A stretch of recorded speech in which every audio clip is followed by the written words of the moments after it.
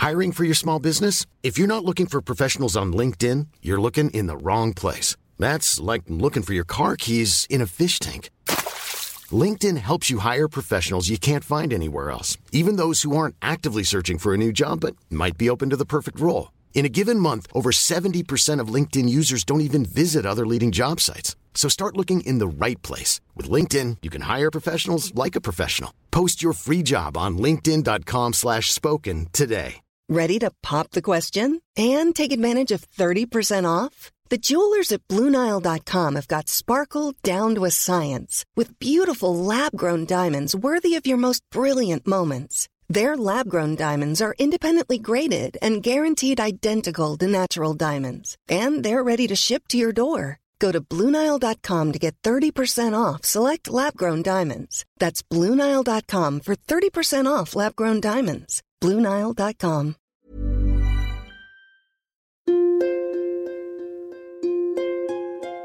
It's been a long and grueling lockdown for everyone. But for some, it's triggered a pre-existing hell. I felt like there was a massive vacuum that needed to be filled again. Eating disorders love a vacuum. Eating disorders have been on the rise in lockdown, but the stigma and misunderstandings attached to the illness persist, and the consequences are alarming. Anorexia has the highest mortality rate of any mental illness. When I realised that I was anorexic, over time it became a slow suicide attempt. You're listening to Stories of Our Times from The Times and The Sunday Times. I'm Manveen Rana. Today, the invisible epidemic, the rise of eating disorders in the UK. We're going to be talking about some difficult subjects today: eating disorders, mental illness, even suicidal thoughts. So if any of those are triggers for you, you might want to give this episode a miss. And if you want to talk to someone about any of those issues, we've included the numbers for helplines in the description of this episode.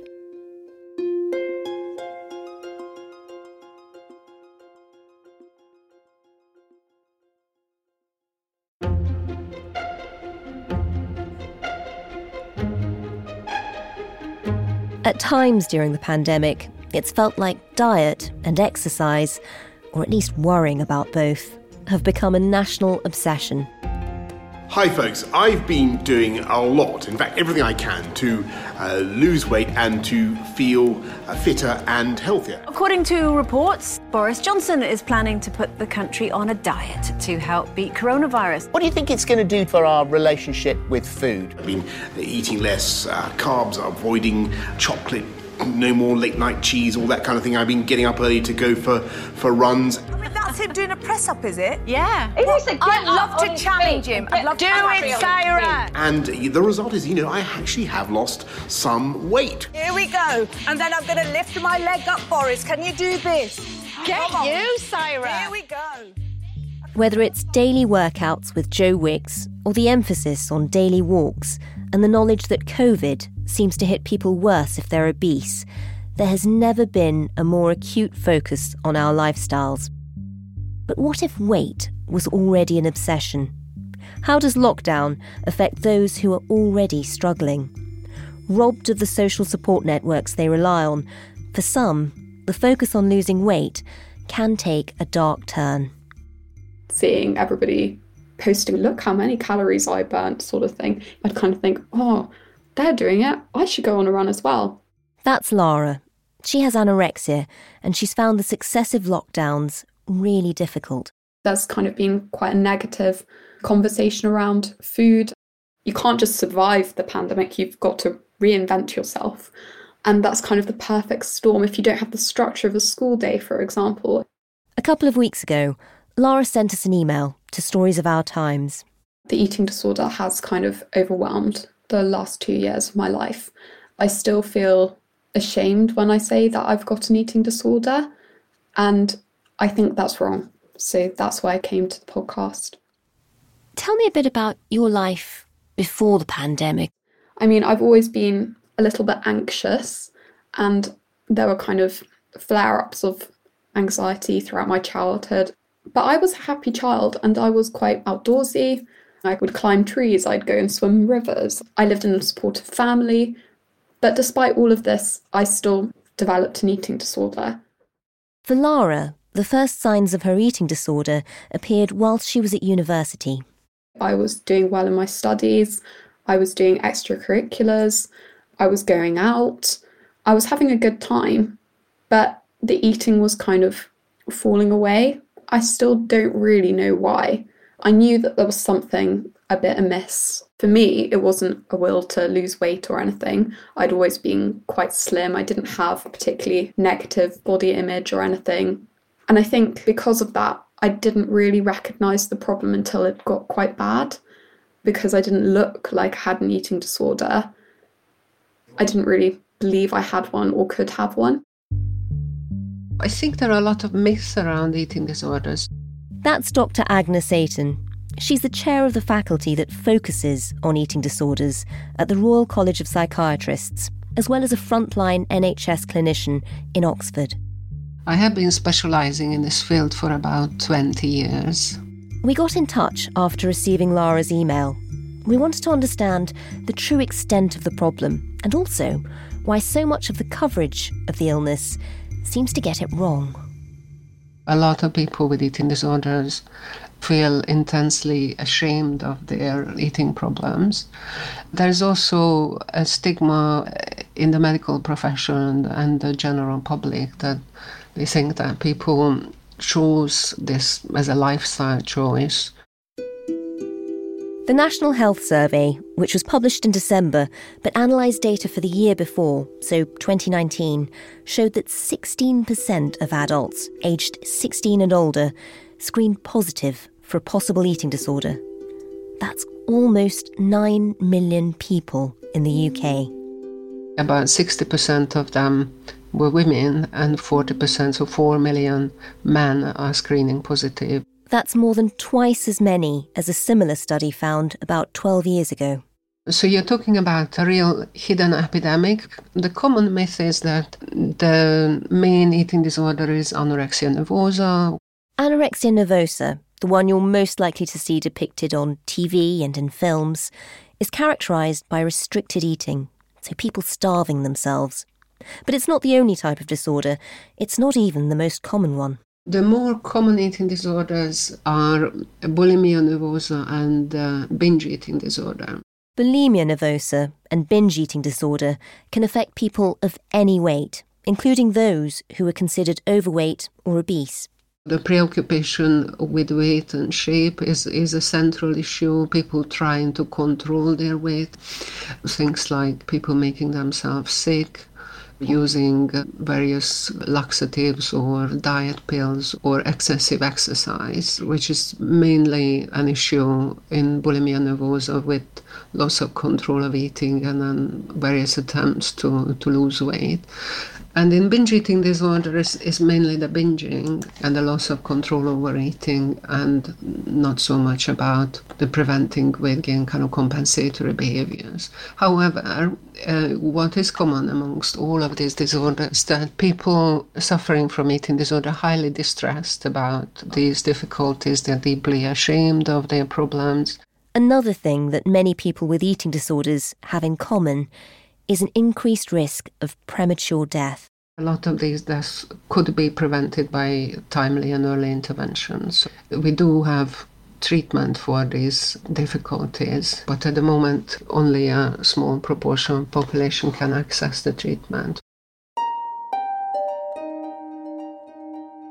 Much of the treatment for eating disorders is psychological and therapy-based. It is difficult to understand, but it just feels like you don't have an option. It's kind of like someone telling you the sky is green rather than blue. And because it's your own mind, it's very difficult to question what's going on in your own mind. You don't have to act on every thought that ever pops into your head, but when 90% of your thoughts are like this, you're going to buy into one of them. That, according to Dr. Ayton, is a key way of recognising that you have a problem. How much space do you have in your head, for example, to think about anything else? How much your self-esteem is linked in with your weight and shape or worry about your body? Do you manage to enjoy other aspects of life, or does it intrude into your social life? For Lara, It led to her dropping out of university. She went back home to live with her family, although at the time she thought the main culprit was depression. When I left uni, my world suddenly got so much smaller. The food obsession kind of filled that, what was like the emptiness of everything else. Because I did feel quite empty, I did feel quite low. How bad did it get? I knew it was getting worse when I would struggle to eat anything on my own. I'd have to have my parents there. And when I started throwing away quite a lot of food, or as soon as someone wasn't there, I'd kind of go in the bin and then I'd completely deny it. I never stopped eating entirely. The eating disorder was too manipulative almost. I knew these things, but there was such a disjuncture between knowing and acting. And I'd feel ashamed. I'd be emptying my pockets into my bin. And I'd think, what are you doing? What did your family think? It was impossible for them to do anything about it because unless I changed, nothing was going to change. You can't force someone to eat. My mum would get upset. My dad would get upset. I could see that I was becoming increasingly emaciated, but I confronted that problem by just covering up my mirror with photos of my university friends. And a lot of people would say to me, oh, can you not see the stress and the worry and the fear you're causing your family? And I knew, but that didn't stop the chatter in my head. No matter how much I loved my family, it didn't change anything. And I think that's also something people don't understand. Eventually, Lara sought more help, calling up the eating disorders unit. I cried down the phone and I said, I don't know what to do. I can't live like this. It sounds horrendous. And it's so interesting because so many of the images you have of an eating disorder are about image. They are about people wanting to look a certain way. And it's so interesting that you'd even covered up your mirror. What do you think was driving you? I still don't know because I'm still being driven by these things. I know I need to get better. I've accepted I have an eating disorder, but I can't do it. The longer you have it as well, the more hardwired these behaviours become. And you actually ended up being hospitalised with it. Tell me about that. How did that happen? Well, things kind of came to a head because I'd gone to the GP a few times and I'd said, I think I'm obsessing about food a bit too much now. I think it might be an eating disorder. I kind of outed myself a bit. And they said, oh, well, come back in a few weeks and see how you feel and we'll refer you on to services. And I got my appointment letter through and it was like for a few months' time. It's almost as though part of me drove myself to become worse because I knew it was a problem and because I wanted help, but I couldn't get help until it was critical.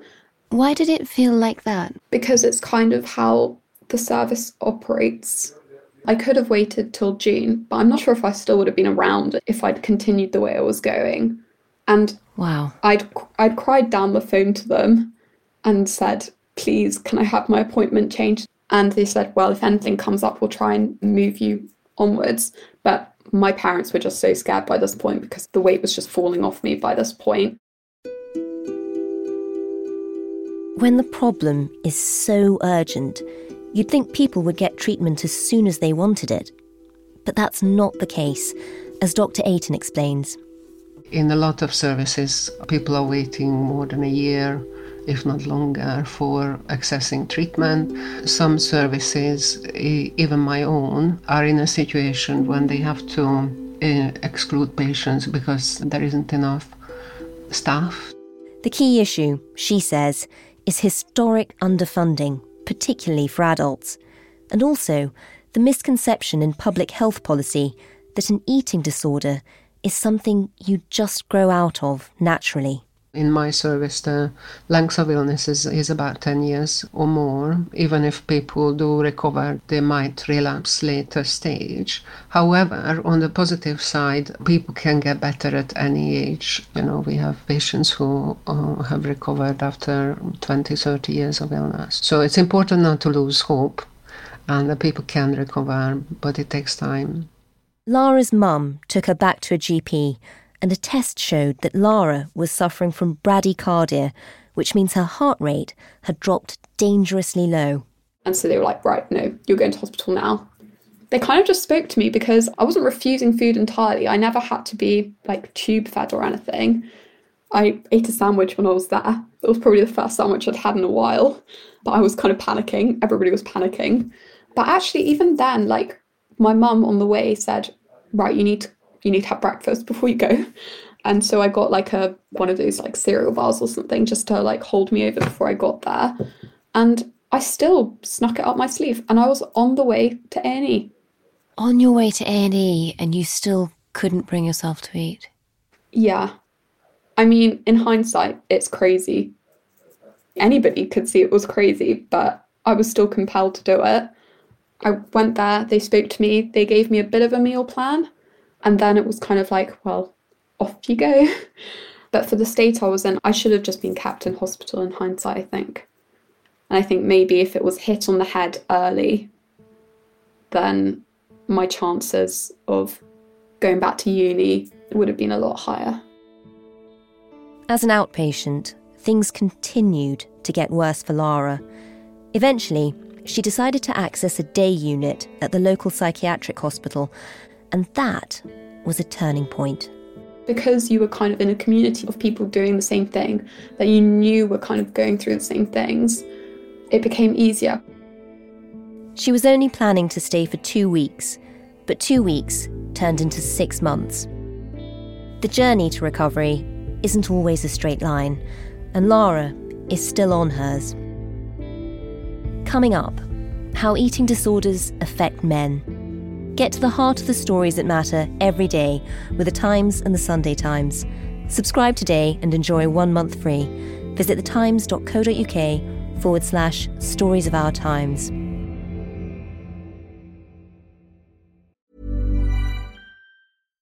If you're looking for plump lips that last, you need to know about Juvederm lip fillers. With Juvederm Volbella XC and Juvederm Ultra XC, your lip look, whether it's subtle or bold, can last up to 1 full year with optimal treatment and no additional maintenance. Find a licensed specialist and see if it's right for you at Juvederm.com today. That's JUVEDERM.com. Add fullness to lips in adults over 21 with Juvederm Volbella XC or Juvederm Ultra XC. Do not use if you have severe allergies or a history of severe allergic reactions, or if you're allergic to lidocaine or the proteins used in Juvederm. Tell your doctor if you have a history of scarring or taking medicines that decrease the body's immune response or that can prolong bleeding. Common side effects include injection site redness, swelling, pain, tenderness, firmness, lumps, bumps, bruising, discoloration, or itching. As with all fillers, there's a rare risk of unintentional injection into a blood vessel, which can cause vision abnormalities, blindness, stroke, temporary scabs, or scarring. For full, important safety information, visit Juvederm.com. Ryan Reynolds here from Mint Mobile. With the price of just about everything going up during inflation, we thought we'd bring our prices down. So to help us, we brought in a reverse auctioneer, which is apparently a thing. Mint Mobile Unlimited Premium Wireless. How to get 30, 30, bit to get 30, bit to get 20, 20, 20, bit to get 20, 20, bit to get 15, 15, 15, 15, just $15 a month? Sold! Give it a try at mintmobile.com/switch. $45 up front for 3 months plus taxes and fees. Promo rate for new customers for limited time. Unlimited more than 40 gigabytes per month. Slows full terms at mintmobile.com. Ready to pop the question and take advantage of 30% off? The jewelers at BlueNile.com have got sparkle down to a science with beautiful lab-grown diamonds worthy of your most brilliant moments. Their lab-grown diamonds are independently graded and guaranteed identical to natural diamonds. And they're ready to ship to your door. Go to BlueNile.com to get 30% off select lab-grown diamonds. That's BlueNile.com for 30% off lab-grown diamonds. BlueNile.com. I remember I'd start weighing myself at the sort of start of the day, pretty standard, a lot of people do that. That's Dave Chawner. He's telling me about his experience of an eating disorder. Like Lara, he was anorexic. And then as I started doing that, I started weighing myself sort of midday. So I'd run home from school and I'd weigh myself midday, and that would inspire me to eat less. And then as I went through school, I'd have more free periods. So then I'd nip home sort of 2-3 times a day in order to weigh myself. And I think that was the thing with the anorexia. It was a constant chipping away at. I would try to live on X amount of calories per day. And then if I did that for a week, I'd be like, well, you know what, I can do that. Let's go a little bit further. Let's knock another 200 calories off that. And it was exactly the same with exercising. You know, I've done so many miles, so many steps, so many lengths in the pool this week. I'm going to do more. And that was just how it manifested. Dave uses this experience of living with an eating disorder in his work. I am a stand-up comic, I'm an author, and I'm a presenter. He runs a comedy course designed for people recovering from mental health difficulties, especially eating disorders. He's also written a book about it. Because it was about anorexia, I originally wanted to call the book The Real Hunger Games, but apparently we weren't allowed that as a title, so it's called Weight Expectations. Tell me about your anorexia. How did it first manifest itself? It sort of became something that developed over time. It all sort of started off quite simply for me. I started losing weight to do this terrible school play. This weird thing happened as I started to lose weight. People kept on congratulating me. It kept on saying, you look good, well done. And I thought, well, if I'm getting all of this positive affirmation for losing weight, then putting on weight must be bad. But then also behind the scenes, I started dating this girl, and I really enjoyed my school. I really enjoyed my life. I loved my family, my friends, where I lived, and that all had a sell-by date because I was moving away to university. I couldn't really use words to explain all the anxiety that was building up. So I guess subliminally, I used my body to show that there was something wrong with my brain. There were aspects of his eating disorder that Dave quite enjoyed, something you don't often hear. I really enjoyed the fact that it helped numb my testosterone, the fact that it helped numb my sex drive. That was great. I'm not glorifying, promoting, or encouraging disordered eating in any way, shape, or form, but I think it's quite naive to overlook the short-term, and they are short-term benefits that have a longer-term detrimental effect. So I didn't think it was an eating disorder for a long time, because what I was doing seemed enjoyable, and all of the stories that I'd read, heard, or seen were always sort of saying, oh, this terrible person is really, you know, beside themselves, and they want to get out, whereas I didn't want to get out. I enjoyed it.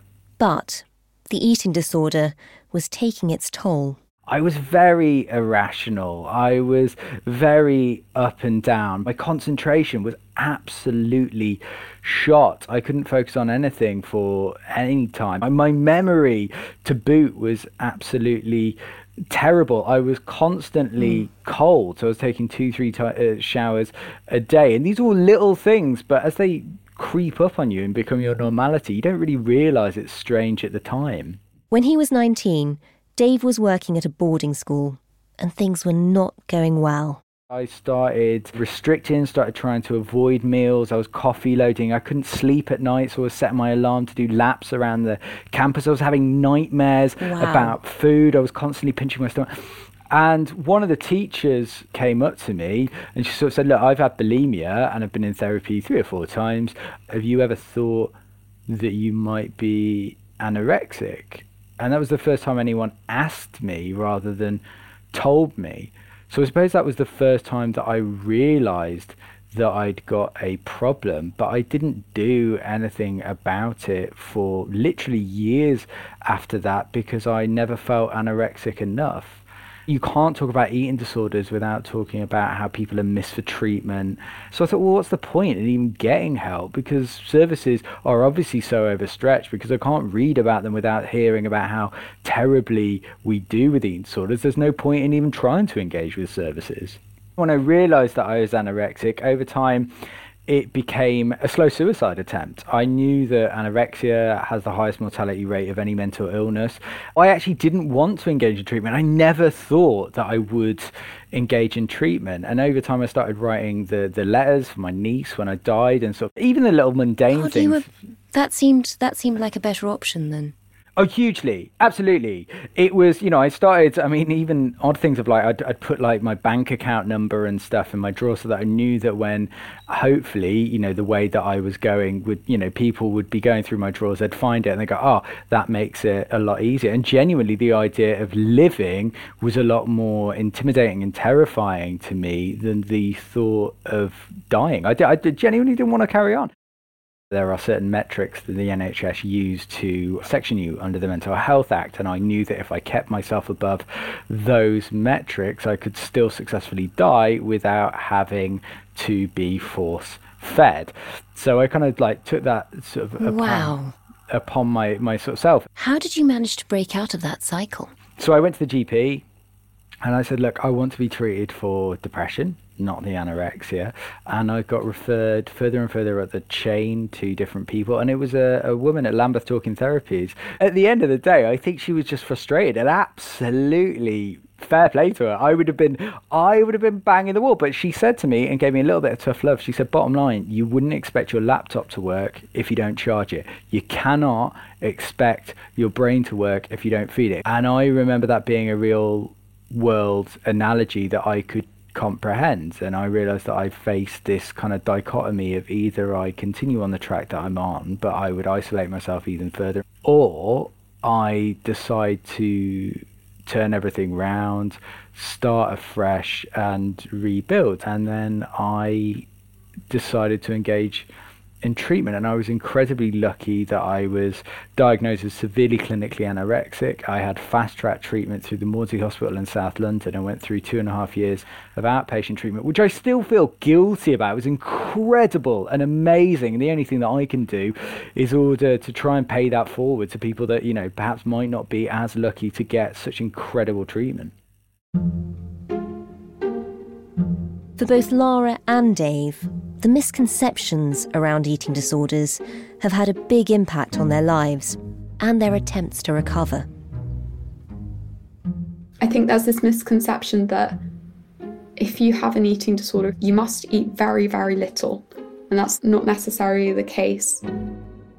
People think that you don't think about food, which is kind of an ironic thing to have, because as soon as you say, you know, if I said to you, you know, don't push that red button, that's the first thing that you want to do, isn't it? All you can think about, yeah. And it's exactly the same with food. As soon as you can't have it, you think about it more, which is why, like, actually, anorexics tend to be amazing chefs, amazing caterers, people that love and live it. Oh, yeah. The amount of people that have won Bake Off or been in the finals of Bake Off that have come out as having eating disorders is astonishing. It is rife within the catering industry, within chefs, also within sports people as well.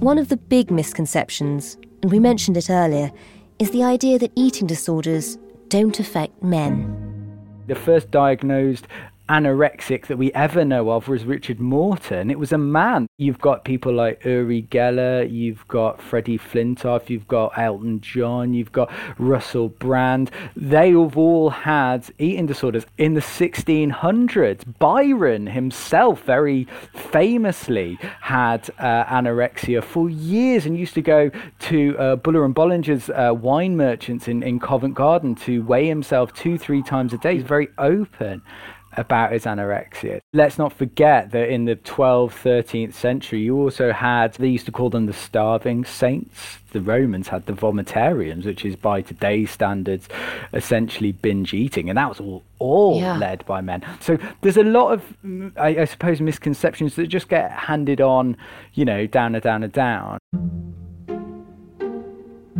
A common myth that Dr. Ayton encounters in her patients is the idea that people somehow brought the illness on themselves, that the illness is some kind of lifestyle choice, and so some patients feel that they don't deserve treatment. That is quite a common response, that they are somehow to be blamed for their illness. I think quite a lot of families feel somehow that they are to blame. But science would appear to disagree. There's been recognition recently that there is a biological vulnerability for eating disorders. There have been some recent genetic studies which showed that apart from psychological problems, various metabolic factors can actually increase the risk for eating disorders. So this is a new area of research because up till now we haven't really taken that into account into our treatment. Because of the idea that it's a lifestyle choice, quite often even professionals kind of miss the risk of suicide or the various medical complications. For that very reason, The faculty Dr. Ayton works for is keen to link up with Public Health England so that the public message on eating disorders can be improved. If we have seen a kind of 226% increase in the last 12 years, we can't wait another 12 years to see what happens. I think we need to act now. For Lara, her focus right now is on lockdown. People talk about a kind of sense of Groundhog Day in lockdown, this sense that every day is repeating itself. If you're trying to actively break habits, but your behavioural cues are the same every single day, it's very difficult to break these things. You seem to be in a much better place now than you were at your lowest ebb.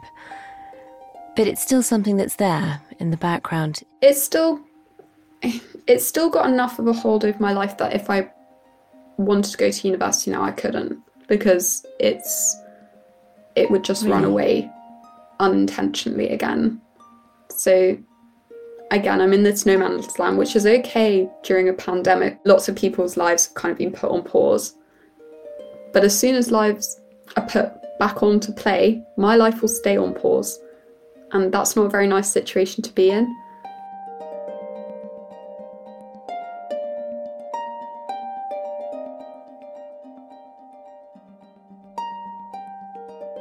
If you found this episode difficult, you can access support by calling the Samaritans on 116 123. And if you want to know more, for yourself or for a loved one, you can contact BEAT, the UK's eating disorder charity. Their website is beateatingdisorders.org.uk. You can also try Hub of Hope, the UK's leading mental health support database, which helps you connect with the support services in your area.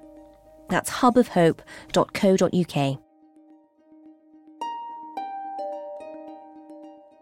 You've been listening to Stories of Our Times, a podcast brought to you thanks to the subscribers of The Times and The Sunday Times, with me, Manveen Rana, and my guests today, Dave Chawner, stand-up comedian, presenter and author of Weight Expectations. We also heard from Chair of the Faculty of Eating Disorders at the Royal College of Psychiatrists, Dr. Agnes Ayton, and, of course, Lara, who shared her experience of an incredibly difficult subject. She alerted us to it by getting in touch, and if you'd like to do the same, then please do drop us an email at storiesofourtimes@thetimes.co.uk.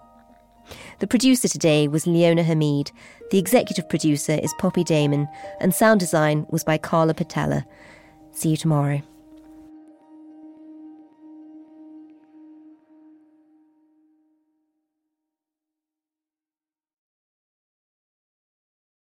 Subscribe today and get 1 month free at thetimes.co.uk/stories of our times.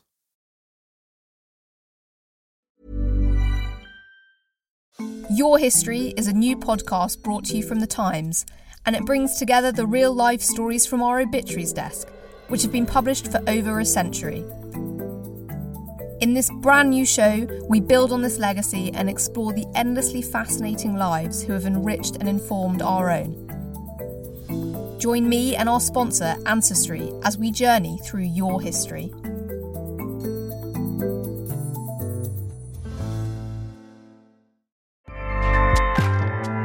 Acast powers the world's best podcasts. Here's a show that we recommend. Hi, I'm Jessie Cruikshank. Jessie